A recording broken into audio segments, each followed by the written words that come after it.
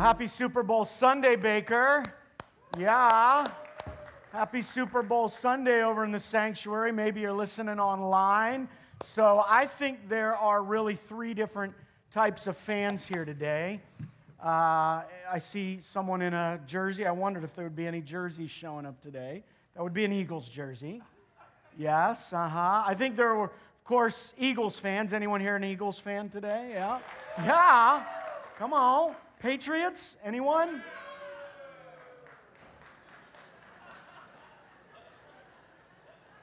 And then I think the third category, you may not be an Eagles fan, you just don't want the Patriots to win.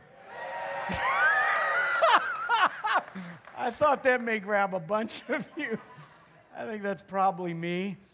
I'm on record, but they just keep winning. I don't know. Come on. We need someone else to win. Amen. That's right. So it's a great day. And we are making our way through the Gospel of John. Grab your Bibles, would you? Your handhelds. Dig in with me. Church, we're digging into John. And this year, we're literally going to read, think about, examine every word. And in fact, I want to make you students of the Bible as we really make our way through this. I'm going to just start with a principle, even as we dig into John 1 again today. And it's this principle: the way the Bible is written tells us as much as what is written. What that means, what I mean when I say that, and what biblical interpreters, when they read a text, you're not just reading it in a kind of just a fly-by, fly-over-it sort of a way. You're really listening to not just the words, but the order of the words. Why did God arrange things the way that He did? Because quite honestly, as we dig into John 1, I'm going to be honest, as I look at John 1 through 18, and we're going to go back and just re-look at 1 through 18 as we dig into the rest of the next section of the Scripture that has to do with John the Baptist. I was really struck by the fact that if I were the editor of John 1, which I'm not, this is the Holy Spirit's work, but if I were the editor of John 1, I would have changed a few things. I really would. And let me kind of illustrate what I mean by that. We appreciate Nathan reading for us here in the Baker from John 1 through 5. In the beginning was the Word. The Word was with God. The Word was God. He was with God, Jesus. Jesus is the Word. In the beginning, we're talking all the way back before even the creation of time, the scope of all things. Through Him, all things were made. So John is taking us back to eternity past, even before time and light were created. Without Him, nothing was made that has been made. In Him was life, and that life was the light of all mankind. The light, so this is where John goes right out of the gate as he's describing Jesus. The light shines in the darkness, and the darkness has not overcome it. Now, what I've put there is a dash, and I jump us to verse 9. The true light that gives light to everyone was coming into the world. See, in verse 5, he's establishing the light shining in the darkness. And then he says in verse 9, the true light that gives light to everyone was coming into the world. That, to me, just really has a nice flow to it. So if I'm the editor of John 1, which I'm not, God is, but if I'm the editor, that's how I would have edited this. Just seems like a natural flow, but what did I leave out? Boom, 6, 7, and 8. Verse 6, there was a man sent from God whose name was John. Well, wait a minute. Why am I learning about him right now?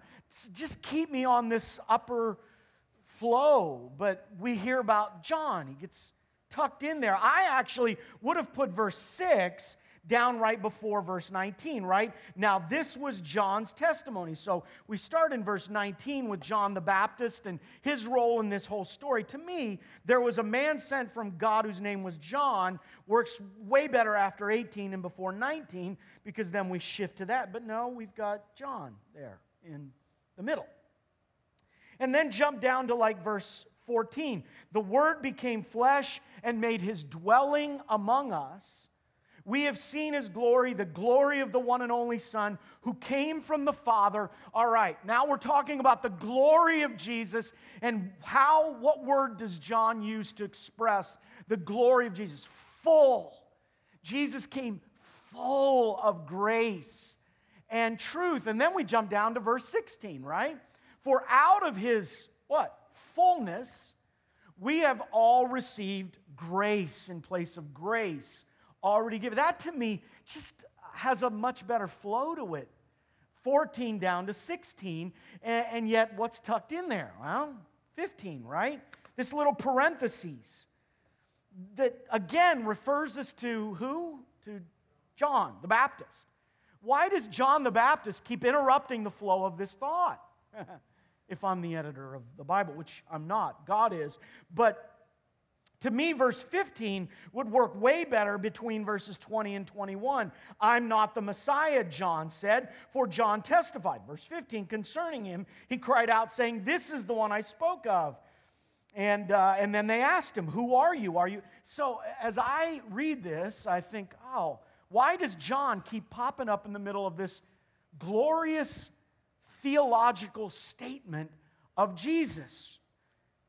Just seems a little out of place to me. Why does John, the apostle, introduce us to John the Baptist like this?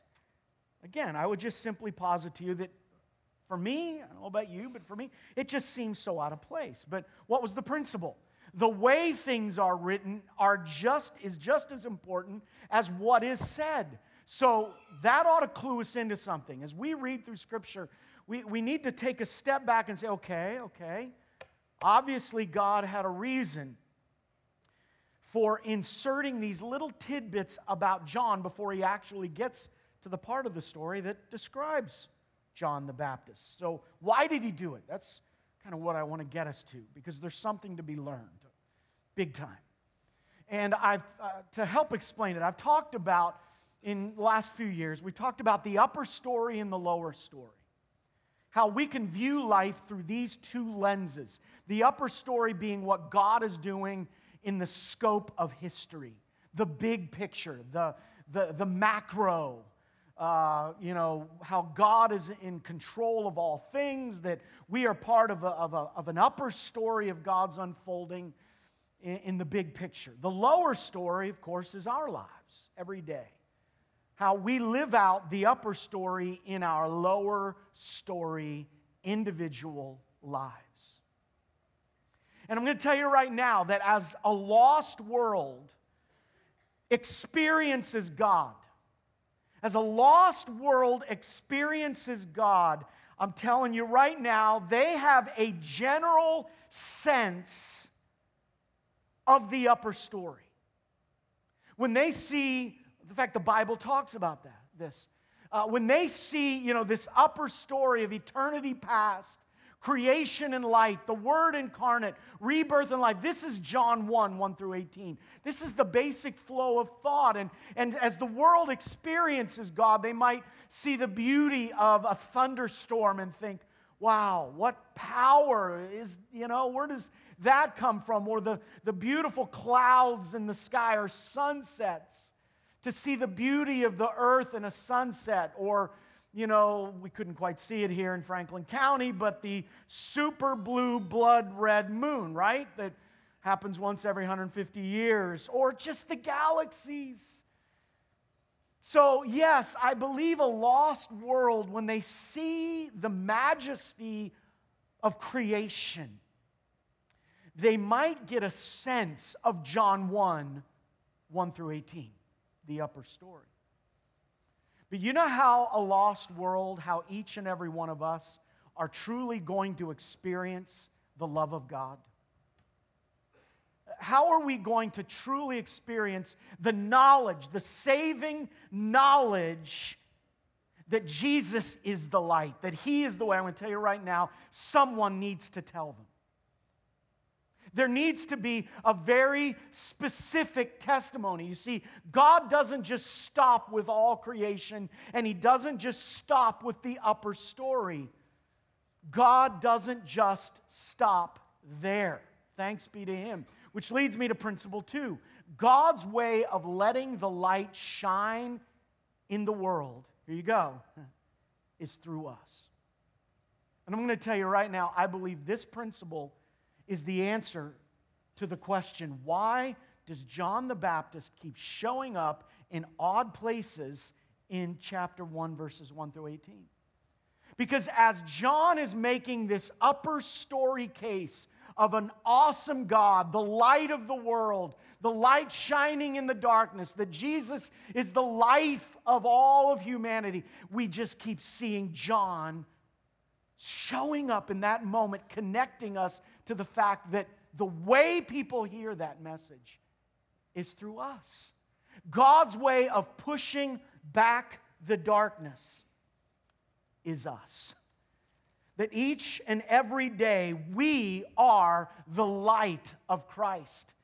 And I believe that's exactly why God chose to keep inserting John the Baptist in there, because he's making the upper story case, and then he says, and you know what? John came to point us to him.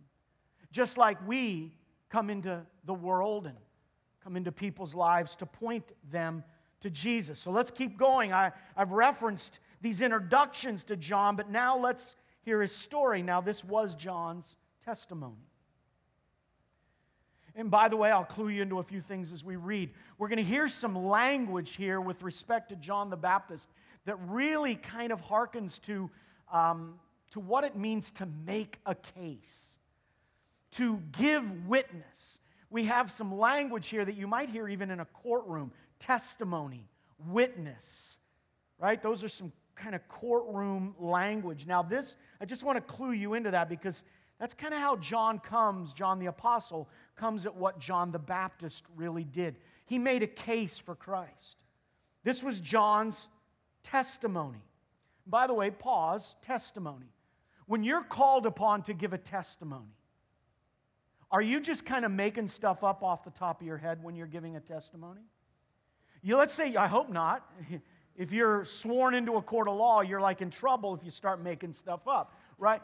Because a testimony is rooted in what? Truth and experience, right? Isn't a testimony rooted in what you've experienced? This has happened to me. This is my testimony. This is my experience. This is what I have seen, what I have heard, what I have experienced. This was John's testimony when the Jewish leaders in Jerusalem sent priests and Levites to ask him who he was. Who are you? Who are you? And I'll tell you, I'll clue you in right now the fact that they had a real bias. Because later on, when they asked Jesus who he was, he referenced back to this very moment. And he said, all right, John's testimony, was it from God or was it from man? And they thought, if we say it was from God, then we got to believe everything we said. But if we say it was from man, then people are going to rise up against us, because everyone in those times really kind of thought John was from God. So they said to Jesus, we don't know. And Jesus then said, then neither do I know. You know, I got nothing to say, because you're putting me in a... People came to John in that moment. Who are you? He did not fail to confess, but freely confessed, I am not the Messiah. I'm going to clue you into another interesting word, and it's the word not. Over and over again in this brief passage, we run into the word not. What does that mean? Why does John the Baptist keep saying not?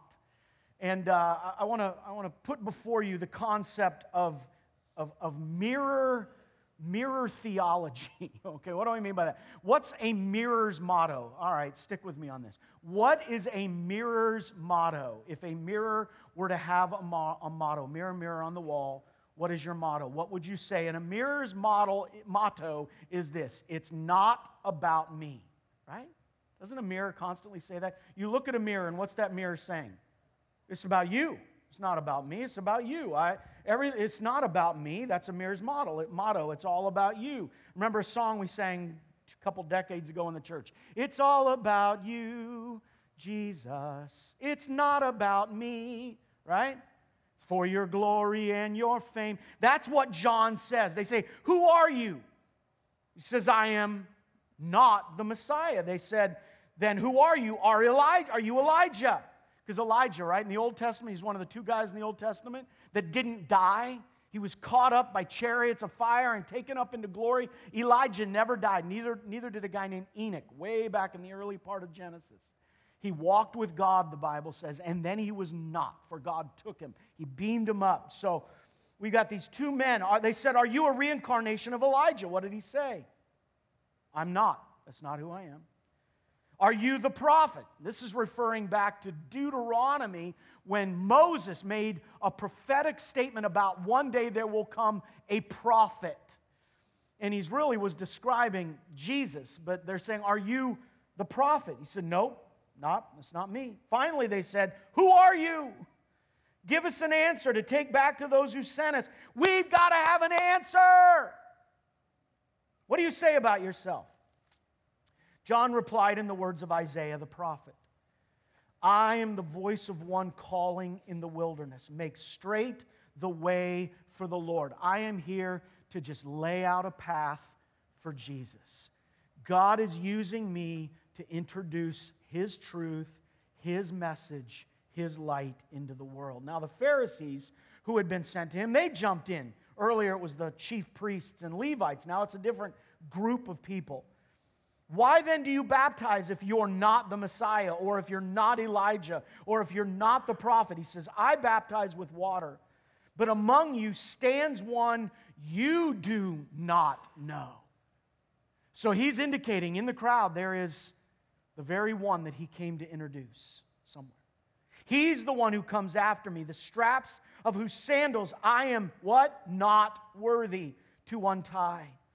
This all happened at Bethany, the other side of the Jordan, where John was baptizing. And the next day, John saw Jesus coming toward him. Now, let me just pause there to say, John and Jesus are second cousins. They're related. And I've also been to Galilee region, to Nazareth, and to these areas, and it's not a large area. I mean, it really isn't. So I am quite certain that John would have known Jesus. And yet, to this point, Jesus had not revealed himself as the Messiah.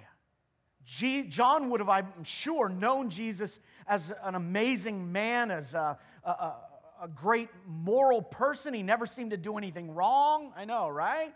You know, that he would have known him that way. But you see, up to this point, Jesus had not been revealed as the Messiah. In fact, as John was preparing to begin his ministry, as God was calling John, God had said to him, you'll know who the Messiah is when you see heaven opened and the Son and the Spirit of God descending on him. Then you'll know who the guy is. So this is his testimony. This is what John says.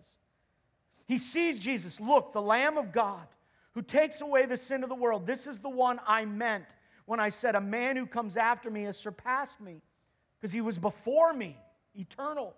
I myself did not know him. Well, he knew him as his second cousin, but he didn't know truly who he was. But the reason I came baptizing with water was so that he might be revealed. Then John gave, again, what's the word? Testimony. This testimony. And a testimony is just, it's not theology, it's not making stuff up, or it's not anything, it's just what's happened to you. This was his testimony. I saw the Spirit come down from heaven as a dove and remain on him. I saw that happening. I watched it. I heard the voice from heaven say that this is my Son whom I love, in whom I am well pleased. John knew that he knew that had happened. And he also knew God had told him when that happened, or something like it, he's the guy. So John is simply giving this testimony. I myself did not know, I knew who he was, but I didn't know him in that way. But the one who sent me to baptize with water, God, told me, the man on whom you see the Spirit come down and remain is the one who will baptize with the Holy Spirit. I have seen, and John says, I testify that this is God's chosen one. So John's complete job here is to reflect the glory of Jesus. His whole job was to point people to Jesus, to tell others about Jesus, which to me speaks to what God is doing here in John 1. Yes, the upper story. Jesus is the Word. He is awesome. He is before time and after time. He is the light of the world, the life of all humankind. But then John comes to tell people that, to give testimony to that reality. As we think about what a witness does, a witness doesn't have to come up with anything. They just tell others what they themselves have seen. Is this soaking in? A witness just simply describes what they've seen and heard. They're not making anything up. They don't have to be deep theological scholars or have gone and gotten a degree in the Bible. No, I'm just telling you what I've seen. A pastor friend of mine was telling the story about how when he went to a church, this was out in Oregon, when he went to a church to become the senior pastor, there was already this huge lawsuit. He said it was just so sad. Someone was suing the church, and he got sucked into it as the new pastor, and it was grinding him up. Of course it was, because it was just tearing the church. And he said, we should have been sitting down together and praying with each other. And here we are in a courtroom. And he said he went one morning. He had to give a deposition. And he said the whole morning, he's like 3 hours, he was trying to figure out why and give this, and that. And he said it just didn't go well. I was so torn up. And we took a lunch break. He said the attorney, my attorney came and he said, stop it. His name was John. John, stop. He said, you're not the judge. You're not the jury. You're not the attorney. He said, all you've got to do is just tell what you know. Just give your testimony.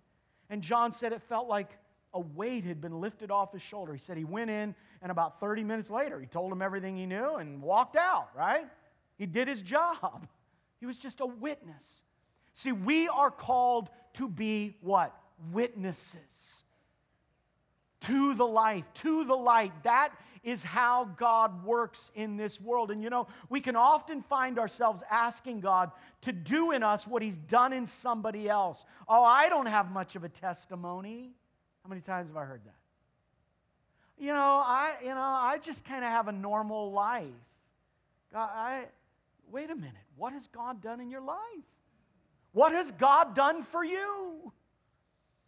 Just tell others what God has done for you, because, church, this is how God works in the world. Yes, we are part of the upper story, but the only way people are going to experience God and know His life and light is through us.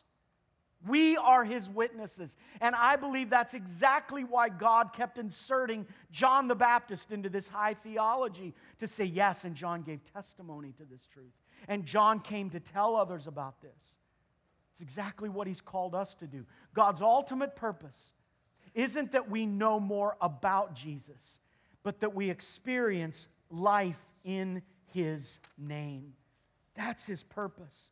And the only way that's going to happen for others, the way it's happened for us, is for someone to tell us about it. And we are then all given an invitation. And God is giving this invitation through us.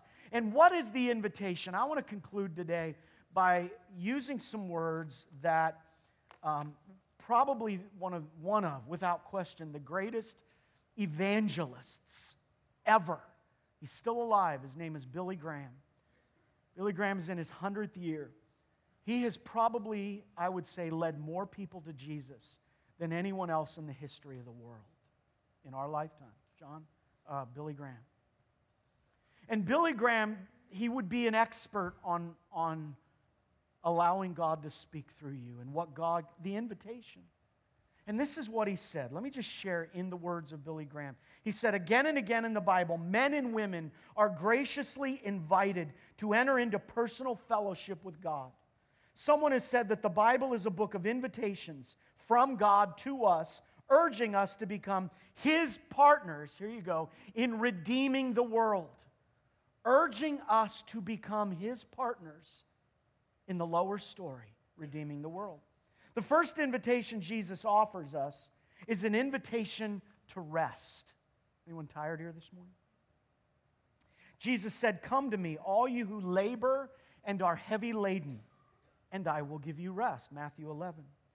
Since the early dawn of humankind, when our Eden of bliss became a desert of discord, welcome to the earth, we have been creatures of restlessness. We are bereft of the peace that comes from God through the saving grace of Christ. We become fish out of water. Divorce, alcoholism, immorality, all direct results of the restlessness of sin. This diabolical unrest has permeated our nation like a contagious disease and has become the underlying cause of domestic, community, and societal problems. He wrote this 6 years ago. It's not getting any better. The basic cause of our national immorality is this spiritual unrest in people's lives today. In my travels around the country, I have sensed unrest in almost every phase of our modern day living. This changeable, unsettling, roving, transient, sleepless, and fidgety spirit is due to the restlessness of the human heart and its separation from the Christ of tranquility and peace. These insecure individuals could find spiritual peace and physical rest by surrendering their lives to Christ. Every day I come in contact with mixed up, paradoxical people, rich people who are held in the grip of insecurity, intellectual people who have lost their way, strong people who live in fear of weakness and defeat. I long to take every one of them by the hand and lead them into the presence of Jesus, who said, "Come unto me, all ye that labor and are heavy laden, and I will give you rest." Why die of thirst when you stand on the brink of a lake? Why starve to death when you're within arm's length of living bread? Why live in a hovel of spiritual misery when Christ has provided a mansion of divine peace? Hear and accept the invitation today. Come unto me, and I will give you rest. But rest is not all that weary people need. Other invitations to happiness await the distressed who will dare to follow Christ. A second invitation is to discipleship. During our meetings, our crusades, thousands of young people have surrendered their lives to Christ for full-time Christian service. Young people want adventure and excitement. They want more. They want something to believe in, a cause to give of themselves, a flag to follow. The only cause that is big enough is the cause of Jesus Christ. And the flag is the blood-stained body that was lifted on the cross of Calvary. This invitation to discipleship is the most thrilling ever to come to humankind. Just imagine being a working partner with God in the redemption of the world. And the third invitation is to live in the realm of God. Jesus said, "Abide in me and I in you," John 15. Personal salvation is not an occasional rendezvous with deity. It is an actual dwelling with God. Christianity is not an avocation. It is a lifelong, eternity-long vocation. In my travels around the world to preach the gospel, I have been surrounded by angry mobs. I've walked down dangerous jungle trails. I've been in storms on the sea. I have walked down streets where every eye was hostile. Sounds a lot like Paul, doesn't it? In the midst of 1,000 dangers, I have sensed the all-protecting presence of God Himself. These three invitations are not mine. They are given by Jesus Himself. No man or woman has ever found complete rest apart from Christ. To the multitudes of distressed, troubled, and weary, He beckons, "Come to me, and I will give you rest." Do you want to know rest, joy, peace, security, affection? Do you want to know what it means to belong? Surrender and commit your life and your heart to Jesus. I guarantee that you can know peace with God, peace of soul, peace of mind, and joy like you've never experienced it. Wow. Jesus, we humbly come before you today. We are so grateful for the invitation that you have given to all of us. And more than that, God, that you have called us to be a part of your work in this world. That we not only understand this invitation, but we are able, Lord Jesus, to invite others to know you. Lord, maybe the conviction of this message, maybe the question I've asked earlier in the message is still kind of churning on someone's heart. What has God done for you? Lord, maybe there's someone sitting here over in Sanctuary, listening online, that just can honestly answer, I don't know. I've believed in my head, but I've never believed in my heart. I don't have this peace. I don't experience this joy. My life is a mess. I really have no testimony. Lord Jesus, if that's the case, then right now, we need to surrender to you. We need to give you our heart, give you our lives. Lord, fill us, touch us, transform us, give us life. Give us this peace, Lord, that Billy Graham describes, even walking down the most dangerous streets of the world with every eye shooting daggers, that he would know and experience the all-surpassing, awesome, divine, spiritual presence of you in and with us. God, if there's anyone listening right now that needs to know that peace, come, we open our hearts to you, Jesus. Fill us. Live in us, change us. Lord, give us a testimony so that we can be your light to others in a dark world. Lord Jesus, we give you our heart. In Jesus' name.